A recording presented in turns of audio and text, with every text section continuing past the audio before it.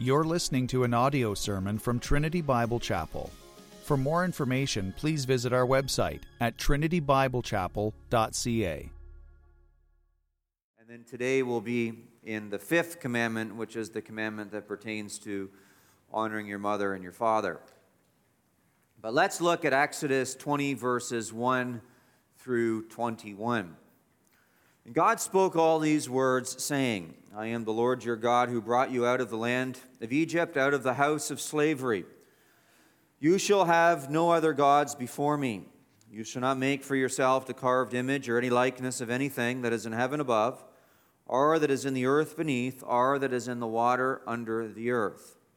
You shall not bow down to them or serve them, for I, the Lord your God, am a jealous God, visiting the iniquity of the fathers on the children to the third and fourth generation of those who hate me, but showing steadfast love to thousands of those who love me and keep my commandments.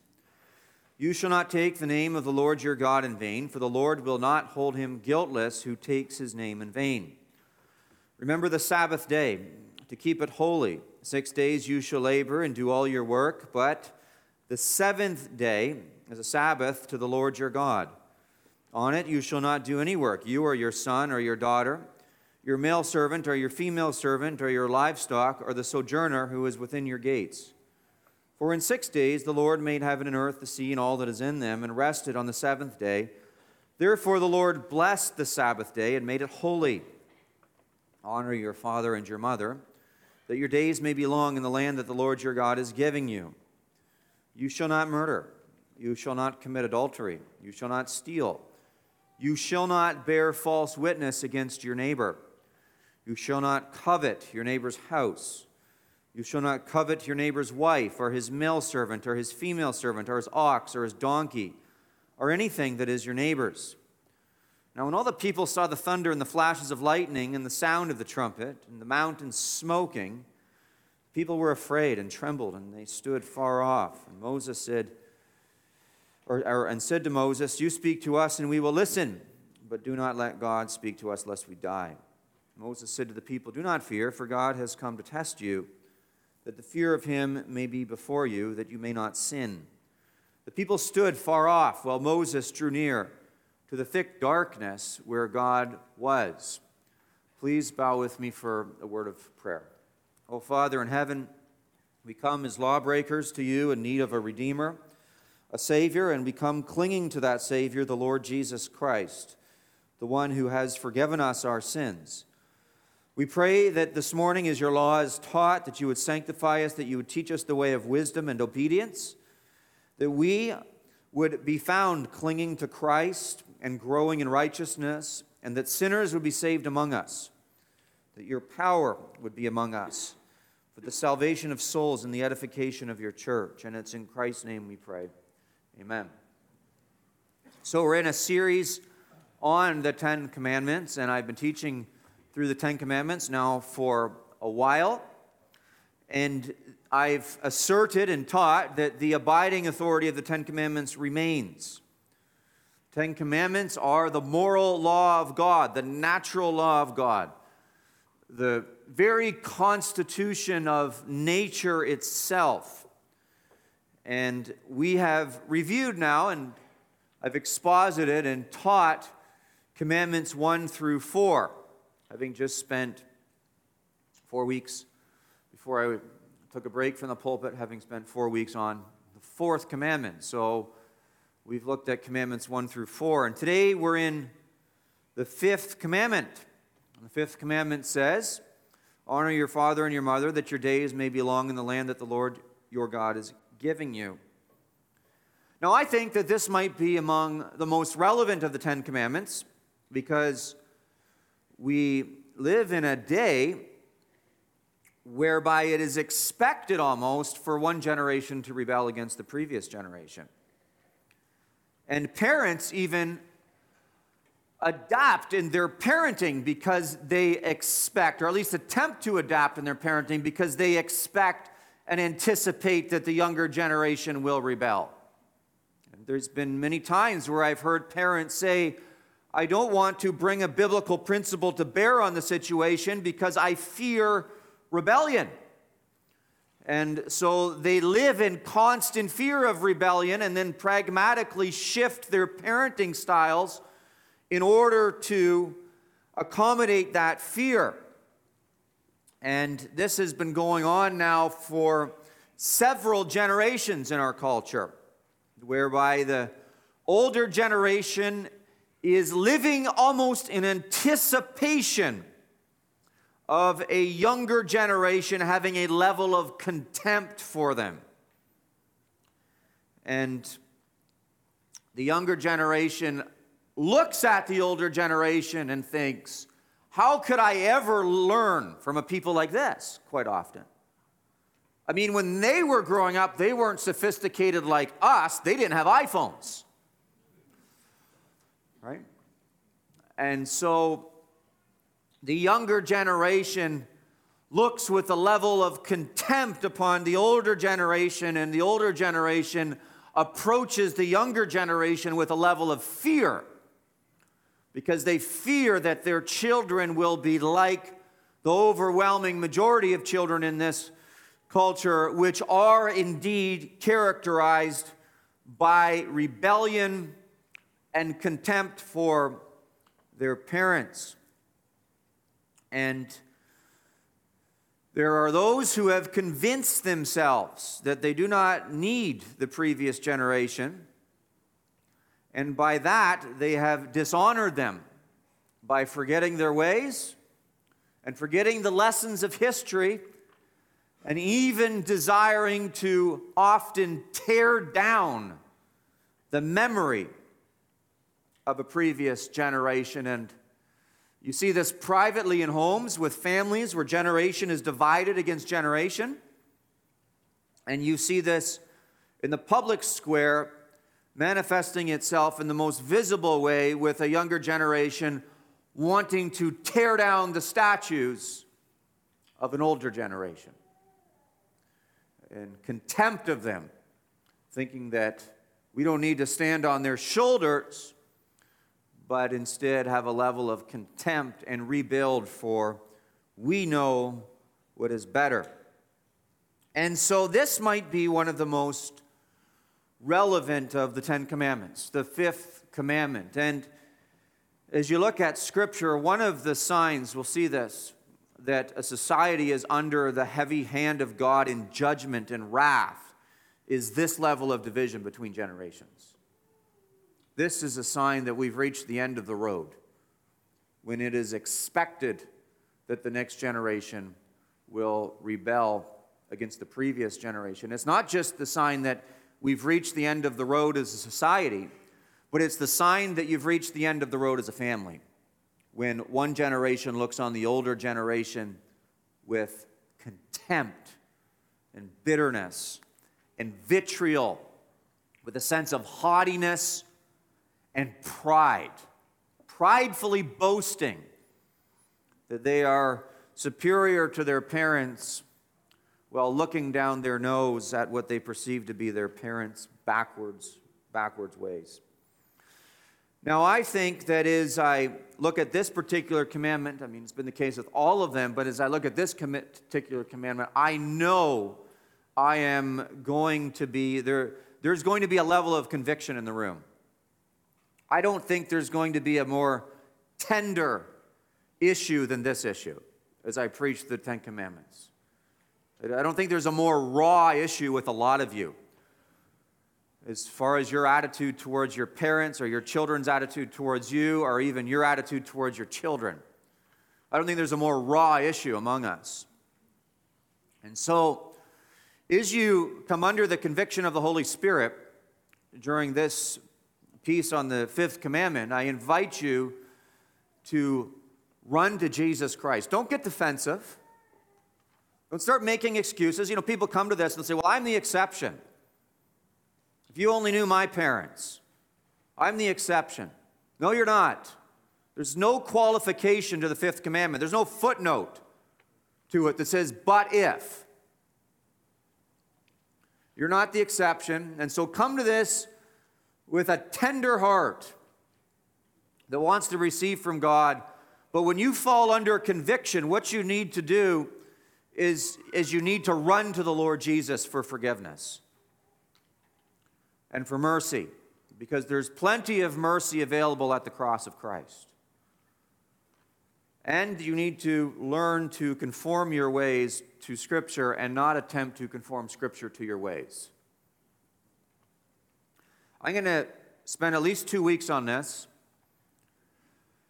And in the second week, so not this week, in the second week I'll deal with, there's some specific applications that I want to get at as far as age groups, and then there's specific applications that I want to get at when you have difficult parents to deal with.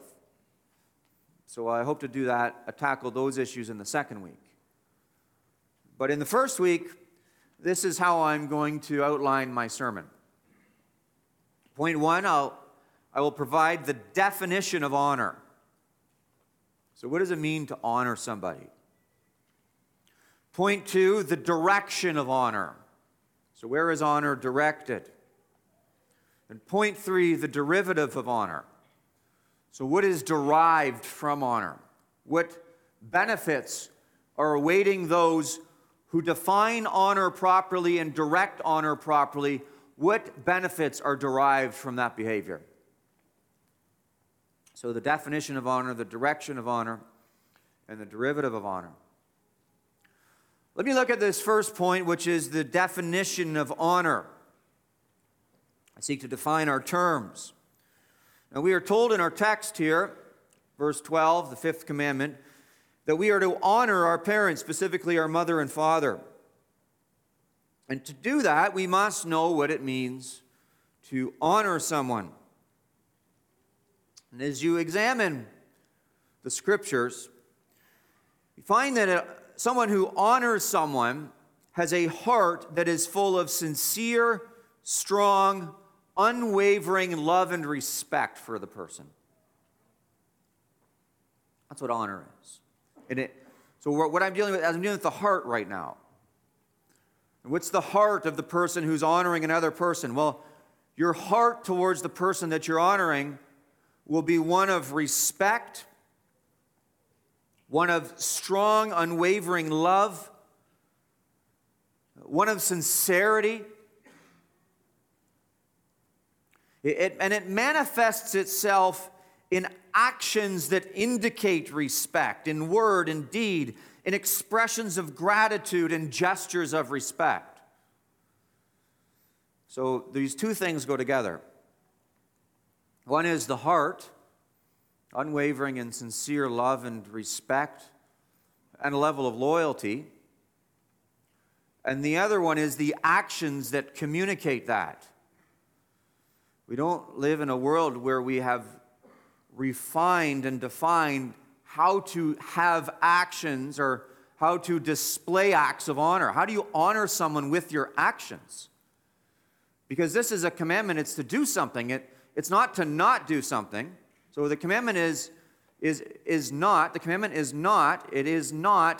don't dishonor. That would mean you don't say certain things, or you don't do certain things, but the commandment is, put in the positive way, do honor. So this means you actually have to attempt to communicate things through your gestures and words and actions. We'll look more at that in the next week. We'll touch on some of it this week, but there should actually be an effort that is put forth in your actions, stemming from your heart, to communicate honor towards people that deserve to be honored. And in this case, it's your mother and father. So you should be even thinking about that right now. How do I honor them? Because I'm defining honor right now. We're talking about the definition of honor. Just to show you a little bit of what Scripture says on this. Leviticus 19 verse 3 tells us that honor is reverence. So it says, every one of you shall revere his mother and his father, and you shall keep my Sabbaths. I am the Lord your God. But the reverence. So almost a holy fear. And in fact, the word honor at other points in Scripture is used to describe acts of worship to God. So one of the ways you honor God is you worship Him. And so there is a direct correlation between honor and worship in the Bible. Now, I'm not saying you worship any human being, not even your parents, but I am saying that the word honor is used to describe the worship of God, to point out to you how high of a reverence you're to have towards the previous generation and the previous generations in that. And if you look at, to my knowledge, there is one commendable praise song to a human being in the Bible where someone actually breaks out and sings a hymn of praise to a human being, where it's actually commendable in the Bible. There's only one. It's for sure a praise song. And to my knowledge, it's the only one. And that's in Proverbs 31, where the children rise to praise their mother. Actually stand up and break out in song to praise her. So there's an act of honor. It's the younger generation rising to their feet to praise the matriarch of the previous generation. So I'm trying to define it here. The word can be used to describe the worship of God, as I've noted, and Matthew Henry says, it is a decent respect to their persons and inward esteem of them, outwardly expressed upon all occasions in our conduct towards them. For children, little children, it simply means obedience for the first time obedience. You want to teach your children to honor you at a young age, you expect them to obey you at the first sound of your voice. For adult children, it means caring for them in their old age. For all, it means not speaking ill of them, only speaking well of them, and always attempting to demonstrate your esteem for them. All of this goes together. I want to deal more with that next week when I get to the application. But what I'm trying to do right now is generally define it by way of application, as I've specifically defined it with words already. Honor. I'm offering you a definition today. William S. Plumer in the 19th century, the Southern Presbyterian minister, said, "There can never come a time when the child may cease to honor the parents, in every way expressing love and esteem, and especially by yielding to his reasonable commands." You don't grow out of honoring your parents, is what I'm trying to say. You don't grow out of it. In Proverbs 31, as I already noted, demonstrates to us what honor is in an expression of the heart to the mother. As it says in Proverbs 31:28, her children rise up and call her blessed. So you see, Proverbs 31 is actually presenting the attitude of the children to the mother like a worship service. It's not saying you worship the mother, but the reverence is so high for the mother that the children are to rise up and call her blessed, and her husband also, and he praises her.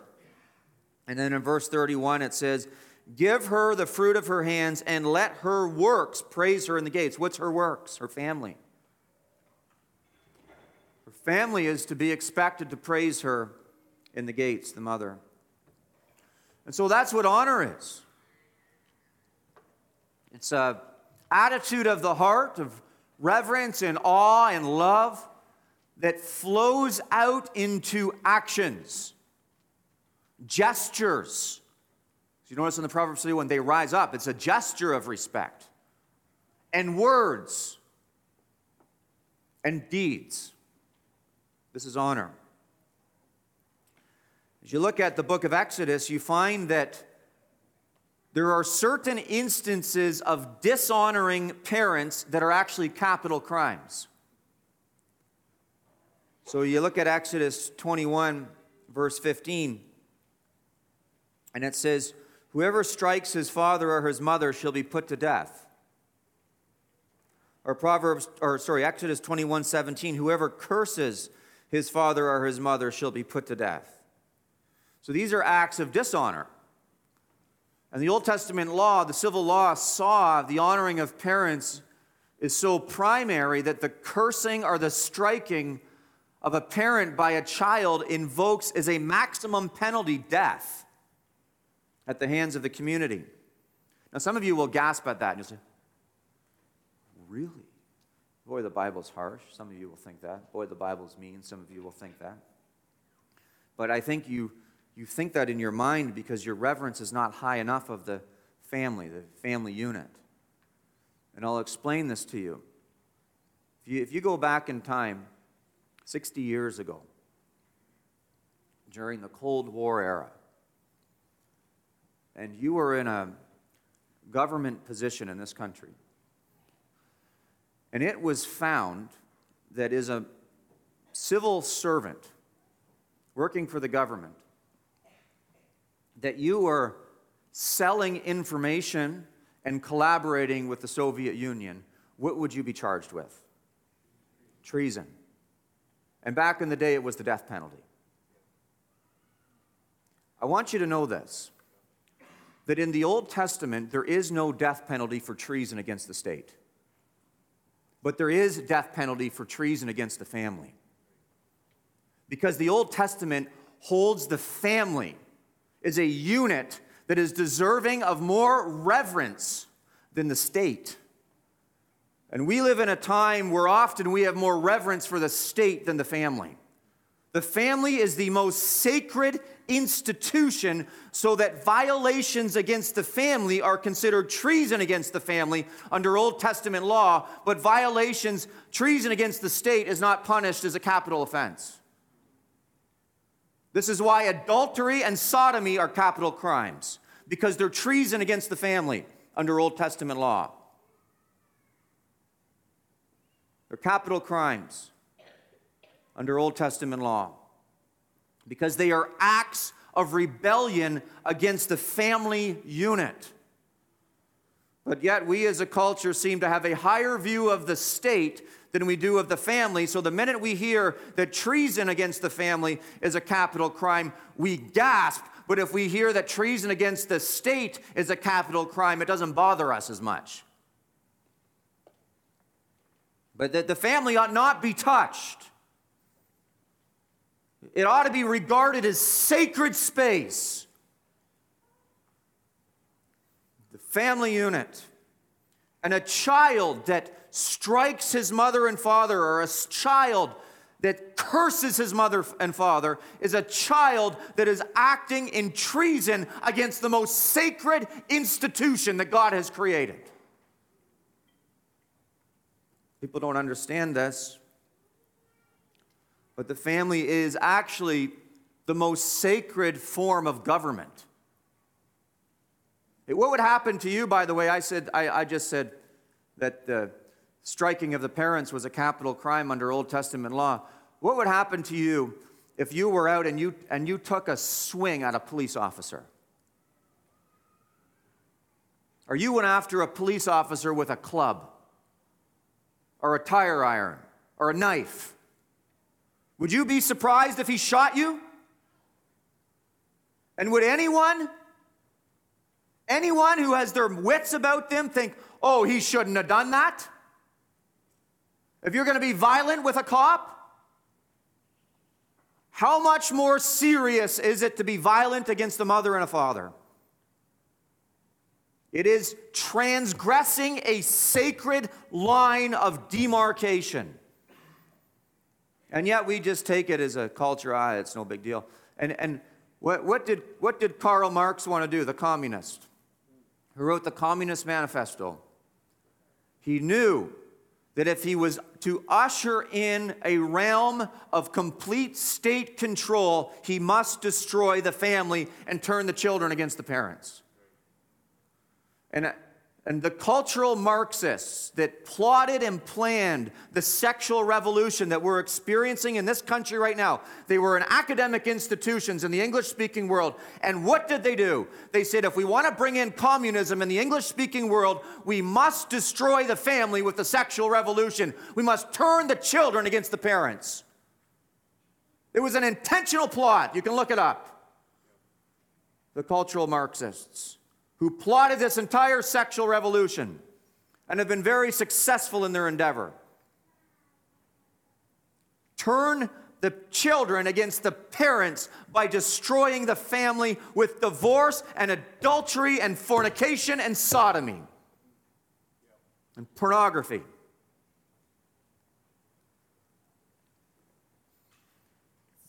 I am attempting to define to you what honor means, and I'm attempting to show you why it is such a serious concept.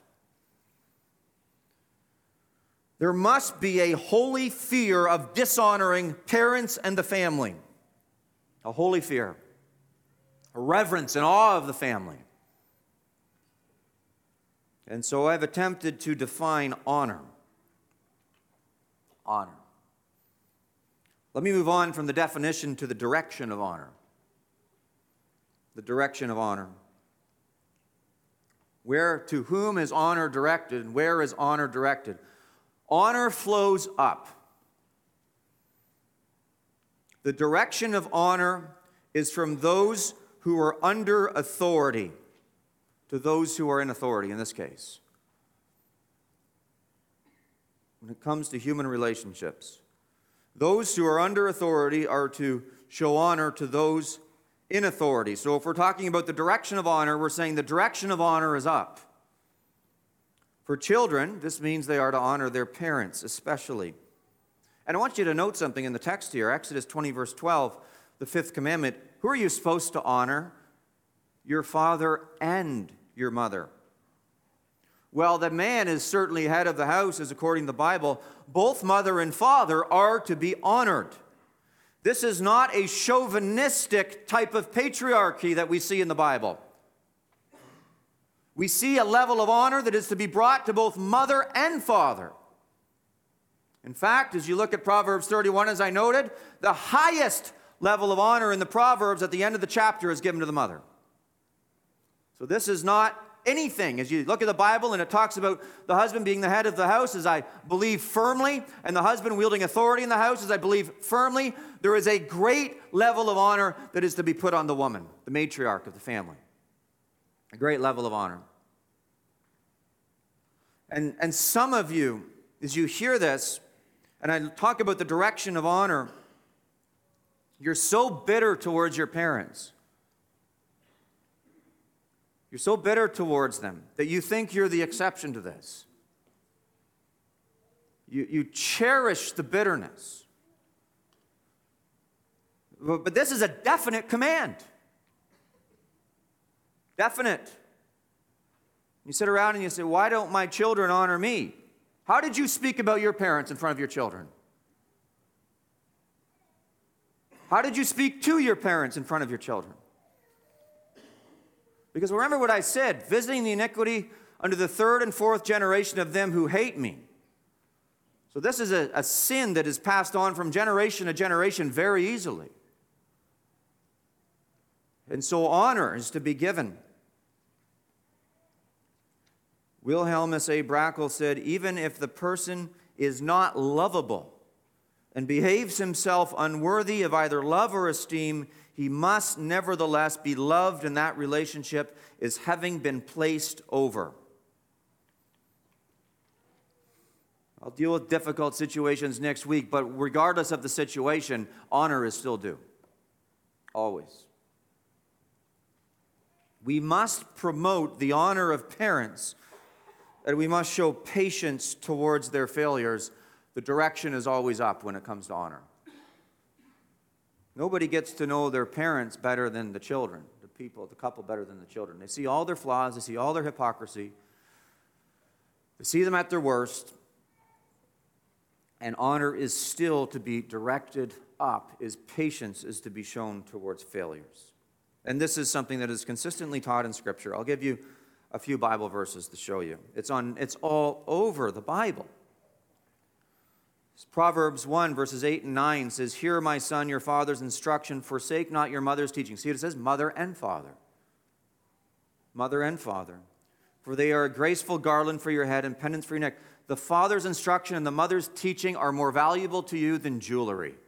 And what do you do with jewelry? You put them on display in honorable places on your body. Your ears, your neck, your wrist, where people can see your jewelry, because it's to be honored. And such is the case with your parents. They are to be honored and to be held in esteem. Our Proverbs 15, verse 5, a fool despises his father's instruction, but whoever heeds reproof is prudent. Honor means you receive your father's instruction. You take it, treasure it in your heart. Proverbs 20, verse 20 says, if one curses his father or his mother, his lamp will be put out in utter darkness. He will be destroyed, in other words. How about this one? Proverbs 30, verse 17. The eye that mocks a father and scorns to obey a mother will be picked out by the ravens of the valley and eaten by the vultures. In other words, God will use nature itself to destroy the person who dishonors his parents. Nature itself will turn on you because God is providentially ruling over nature. Jesus repeated this commandment on multiple occasions in the Bible, which I'll speak of next week. But Matthew chapter 15, verse 3 through 4, Jesus answered them, why do you break the commandments of God for the sake of your tradition? For God commanded, honor your father and your mother, and whoever reviles father or mother must surely die. Notice Jesus actually repeated the judicial law in his teaching. You say the judicial law, the death sentence is a maximum penalty for the dishonoring of parents through striking and cursing them is harsh. Jesus repeated it because it's that serious. Ephesians chapter 6, verses 1 through 2, the Apostle Paul repeats it again. Children, obey your parents in the Lord, for this is right. Honor your father and mother. This is the first commandment with a promise. So the direction of honor is up towards parents. Well, parents deserve honor. Something embedded in this text of Scripture, the fifth commandment, is that parents carry special responsibility. While the direction of honor is up, the direction of responsibility is down. So parents should stay within their realm of authority and not step out of it. There's lines there. Parents should love tenderly. They shall live as good examples. They shall care for the souls and bodies of their children. They shall teach and discipline their children, and they shall be patient with the weaknesses of their children. But while the thrust of the text is that the honor is to be given up to the parents, the direction of honor is up. Implicit in the text is that the honorable ones, or the ones who are to be honored, have a responsibility that goes down.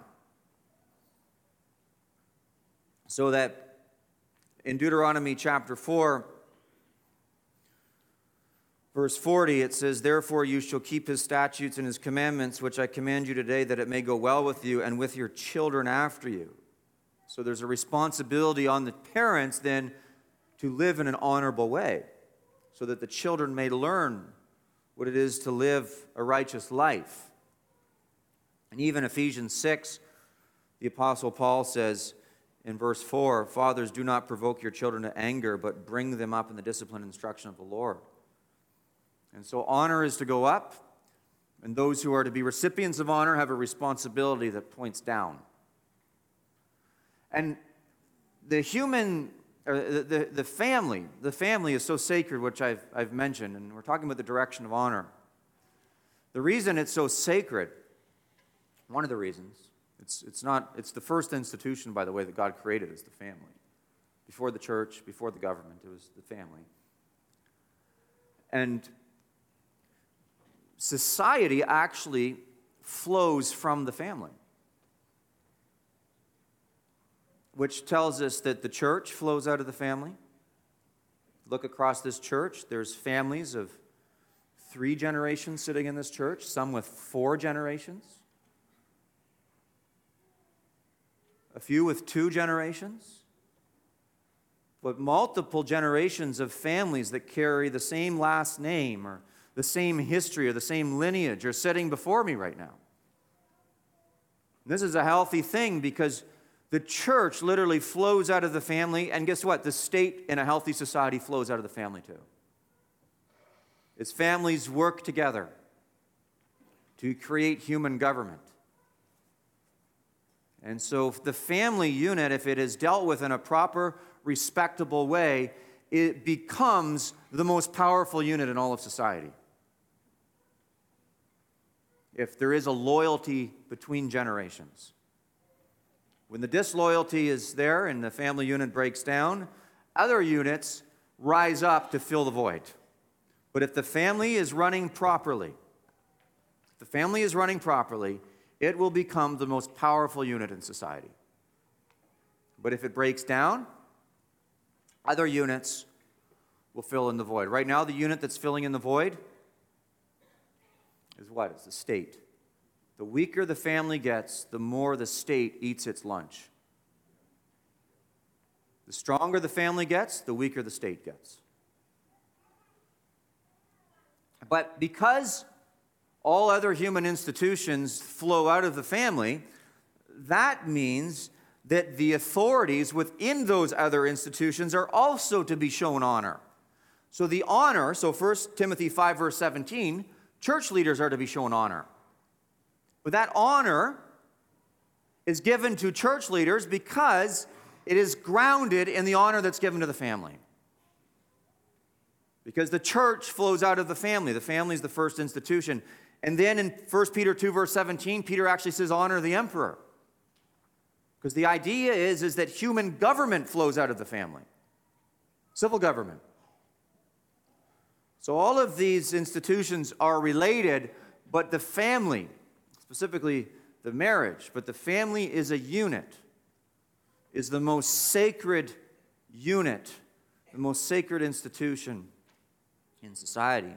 In fact, the titles mother and father are given in Scripture to governmental rulers. So the book of Isaiah actually tells us that the government is to be as fathers and mothers to the church, nursing fathers to the church, to care for the church. Our military leaders are called mother and father. Church leaders are called mother and father in the Bible. And older people are called mother and father in the Bible. And all are worthy of honor because this honor is derived from their relationship to the family. The authority structure is born in the family, and then that has implications for the rest of society. And so, if you can understand then why treason against the family in the Old Testament is such a high crime, it's because there's a direct relationship between your attitude towards your family, and specifically your parents, and your attitude towards other authorities. Show me a kid who's poorly behaved and has a bad attitude towards the authorities in his school, and I'll show you a kid who's poorly behaved and has a bad attitude towards the authorities at home. Show me a kid who has a bad attitude towards the policeman and who loves rebellion in society and loves revolution in society to overthrow the authority structures, and I'll show you a kid that was never disciplined to respect authority in his home. And show you a kid that has a respect for authority on all levels, and I'll show you a kid that was taught to respect authority in his home. There's a direct relationship between all of it. And the direction of honor is up. It's up towards those in authority, and specifically the parents. And so we've seen the definition of honor. Well, now we just looked at the direction of honor. Now what I want to talk about is the derivative of honor. What is derived from honor? What is derived from honor? There are blessings that are derived from honor. There is something very valuable that is derived from honoring parents, and the derivative of honor is the blessing of longevity. Look at Exodus 20, verse 12, our text today. Honor your father and your mother. What? Why? Why? Why? Why? That your days may be long in the land that the Lord your God is giving you. The derivative of honor is longevity. The derivative of honor is longevity. And what does this mean? What does it mean that the derivative of honor is longevity? Well, I'll tell you what it means.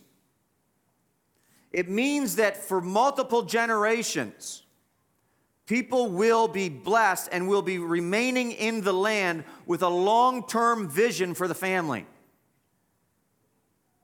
Multiple generations will be blessed. There will be longward blessing towards that family if that family knows what it is to honor one another. Long term. In fact, it is a sign of regeneration of the second birth if your heart is actually turned towards your parents.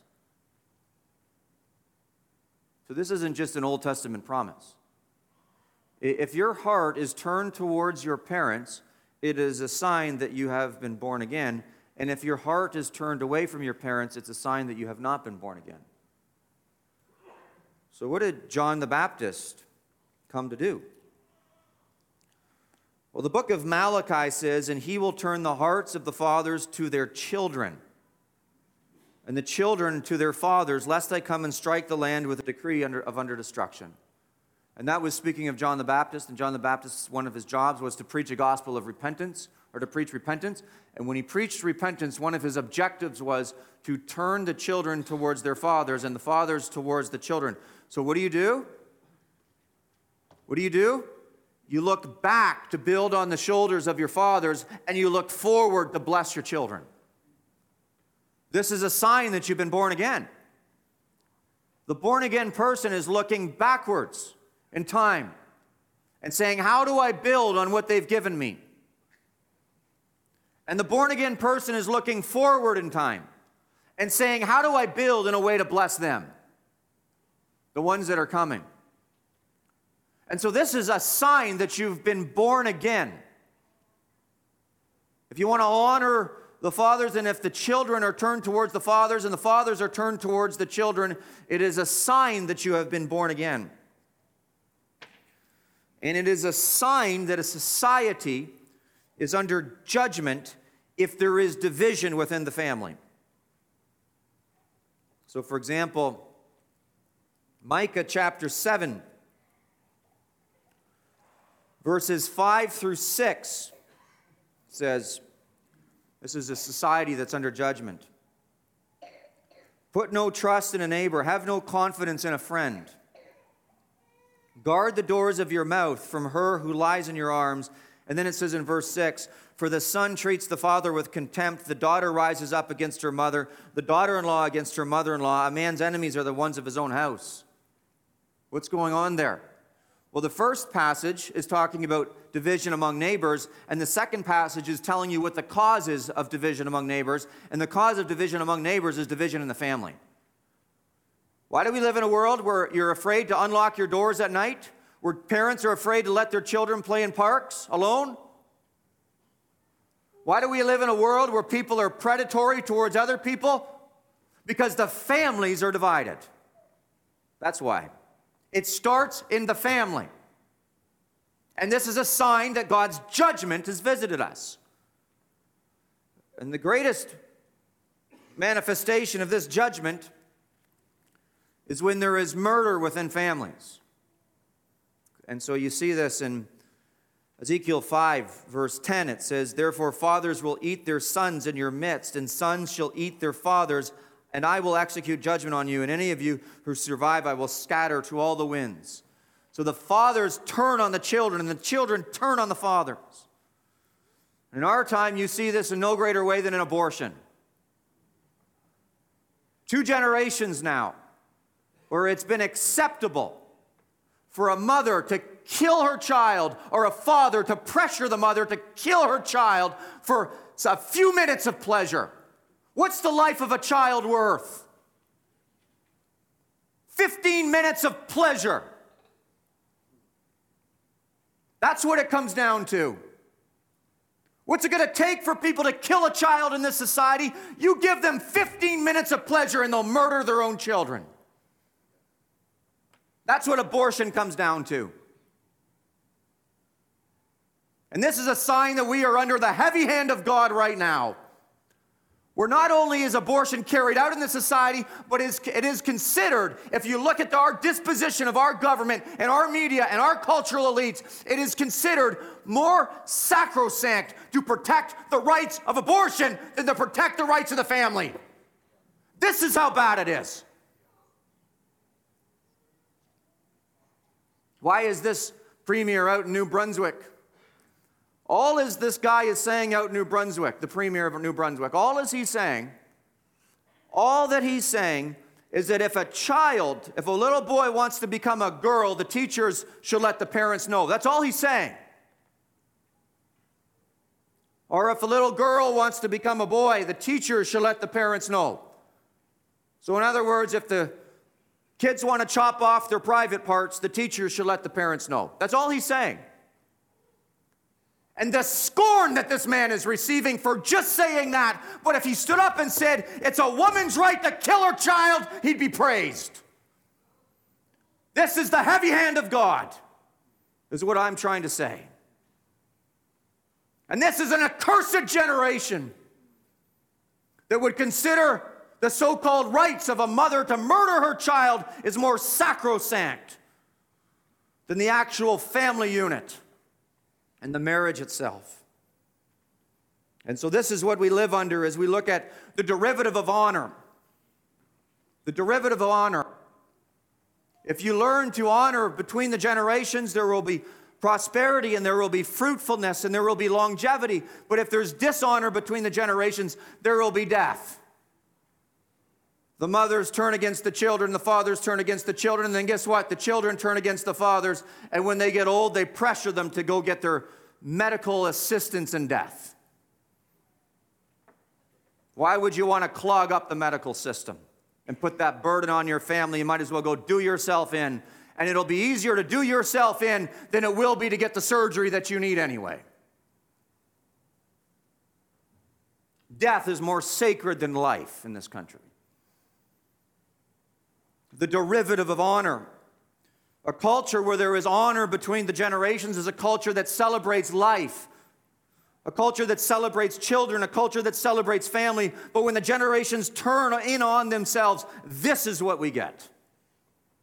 Death and destruction and blood. Seared consciences and hatred and distrust. You surprised at how bad things are? I'm surprised they're not worse, considering how wicked this country has become, and evil, and vile in the sight of God. When the generations are turned towards each other as opposed to away from each other, it invites the blessing of God so that families perpetuate themselves for a long time in the land as they consistently remain on mission for God. And if you look at Psalm 127, this is precisely what it says. What does Psalm 127 say about the blessing of God? Well, verse 3 says, behold, children are a heritage from the Lord. The fruit of the womb is a reward. Like arrows in the hand of a warrior are the children of one's youth. What is this telling us? It's telling us that the family unit is designed to be so tight that when the father goes to war, all his children stand up and say, I will fight with you. That's what it's saying. That's why it's encouraging fruitfulness and childbearing. It's encouraging fruitfulness and childbearing as a means of self-defense, as a means of protection, and as a means of acquiring wealth and attaining the blessing of God. This is why. And it's a sign of curse when that falls apart. Godly families fight their enemies together. Godless families fight each other. Where there is regeneration across the generations, where the generations have received the second birth, they will stand up as a unit and they will fight their enemies together. But when the families are turning in on themselves, so is to demonstrate that there is at least one generation or all the generations that do not have the second birth, they turn in and fight each other. Godly families fight for each other, and godless families fight against each other. And this brings longevity in the land. Biblical families take ground together. They build businesses together. They advance the gospel together. They accumulate wealth together. Because there's trust and there's love and there's loyalty and there's honor where honor is due. And there's care. Whereas worldly families destroy everything, they deplete everything, and they produce nothing. I'm talking about the derivative of honor. Now, the application immediately in the text Is Israel taking the promised land? And so God's telling them, if you honor your mother and father, you will live long in the promised land. And if each successive generation honors the previous, they were guaranteed prosperity and success and the blessing of God in the long term in the promised land. But destruction of the family and the turning in of the generations on each other invites invasion, enslavement, and captivity. For us, the promise is repeated again in Ephesians chapter 6. And the New Testament doesn't just speak of the land of Canaan, but the eyes of the New Testament children of God are on the whole world. The whole world. The promise is repeated in Ephesians chapter 6 with the idea that the Christians inherit the whole world. Is the fruit of regeneration manifests itself as generation learns to love generation. Is the fruit of the second birth demonstrates itself at the dining room table, the kitchen table. Families, Christian families, start to take over the world, according to Ephesians 6. You look at all the problems in this country. Too many to list. Drugs, needles in the parks, human trafficking, corrupt government, tyranny, rapacious taxation, sodomy, expanding across the country like a poisonous vine. Do you know what would solve it all? Do you know what would solve it all? Families working together across generations, taking responsibility for themselves as they fear Christ. If this was the attitude at the dining room table, as opposed to murmuring and backbiting and thanklessness and discontentedness, but if the virtues of gratitude and love and respect and honor and courage were taught at the dining room table, the kitchen table, the trends would be reversed if it were to start in the family. And so I've talked about the definition of honor. I've talked about the direction of honor. And I've looked at the derivative of honor. Next week I'll get to some more application on how this should play out. But let me just close by making a few statements. You want to destroy government tyranny, the rapacious tax system that we have, and the people that want to control our lives, and you want to put an end to that? You know how you're going to start doing that? If you want to destroy the corruption in government, destroy the bitterness you have towards your mom and dad. There's a direct relationship between the two. And you want your children to honor you? Well, show them and model to them how you honor your parents and your mom and dad, especially in front of your children. How many parents complain about their mom and dad and then do so in front of their children and murmur and grumble about them and put those seeds in their children's hearts as opposed to honoring them and put the seeds of honor and love and virtue in their children's hearts? You want them to stop tearing down statues of civil and civic leaders from previous generations? Then stop tearing down your mom and dad. And you want to build up the virtuous memories of the past? Then start building up your mom and dad. There is a direct line from your attitude towards your parents and the blessing of God upon your children. A direct line. The hearts of the fathers will be for the children, and the hearts of the children for the fathers. And you know what? This might be the most relevant of all the commandments, because obedience to this commandment would solve a lot of problems. And we live in a generation that insists on tearing down the past and squandering what has been given to us. It's a my generation. Take what your parents give to you and squander it, as opposed to build on what your parents give to you so that your children can build on what you give to them. But it's a generation that is not so much about the duty towards the previous generation and the generation to come, but a generation that is about fulfillment of what I believe my heart wants most, which is typically the cravings of the flesh, in ease and luxury and pleasure. This might be the most relevant of all the commandments. And you're not going to, the primary way to change the world is not by being an internet troll. And I got news for you. I don't think things are going to get a lot better if we get a new government in Ottawa. Because the government in Ottawa is a reflection of the people in the homes and the dinner tables of the nation. If you want to change the government in Ottawa, start honoring your parents. And teach what it is by example to honor your parents. And start showing responsibility to the next generation.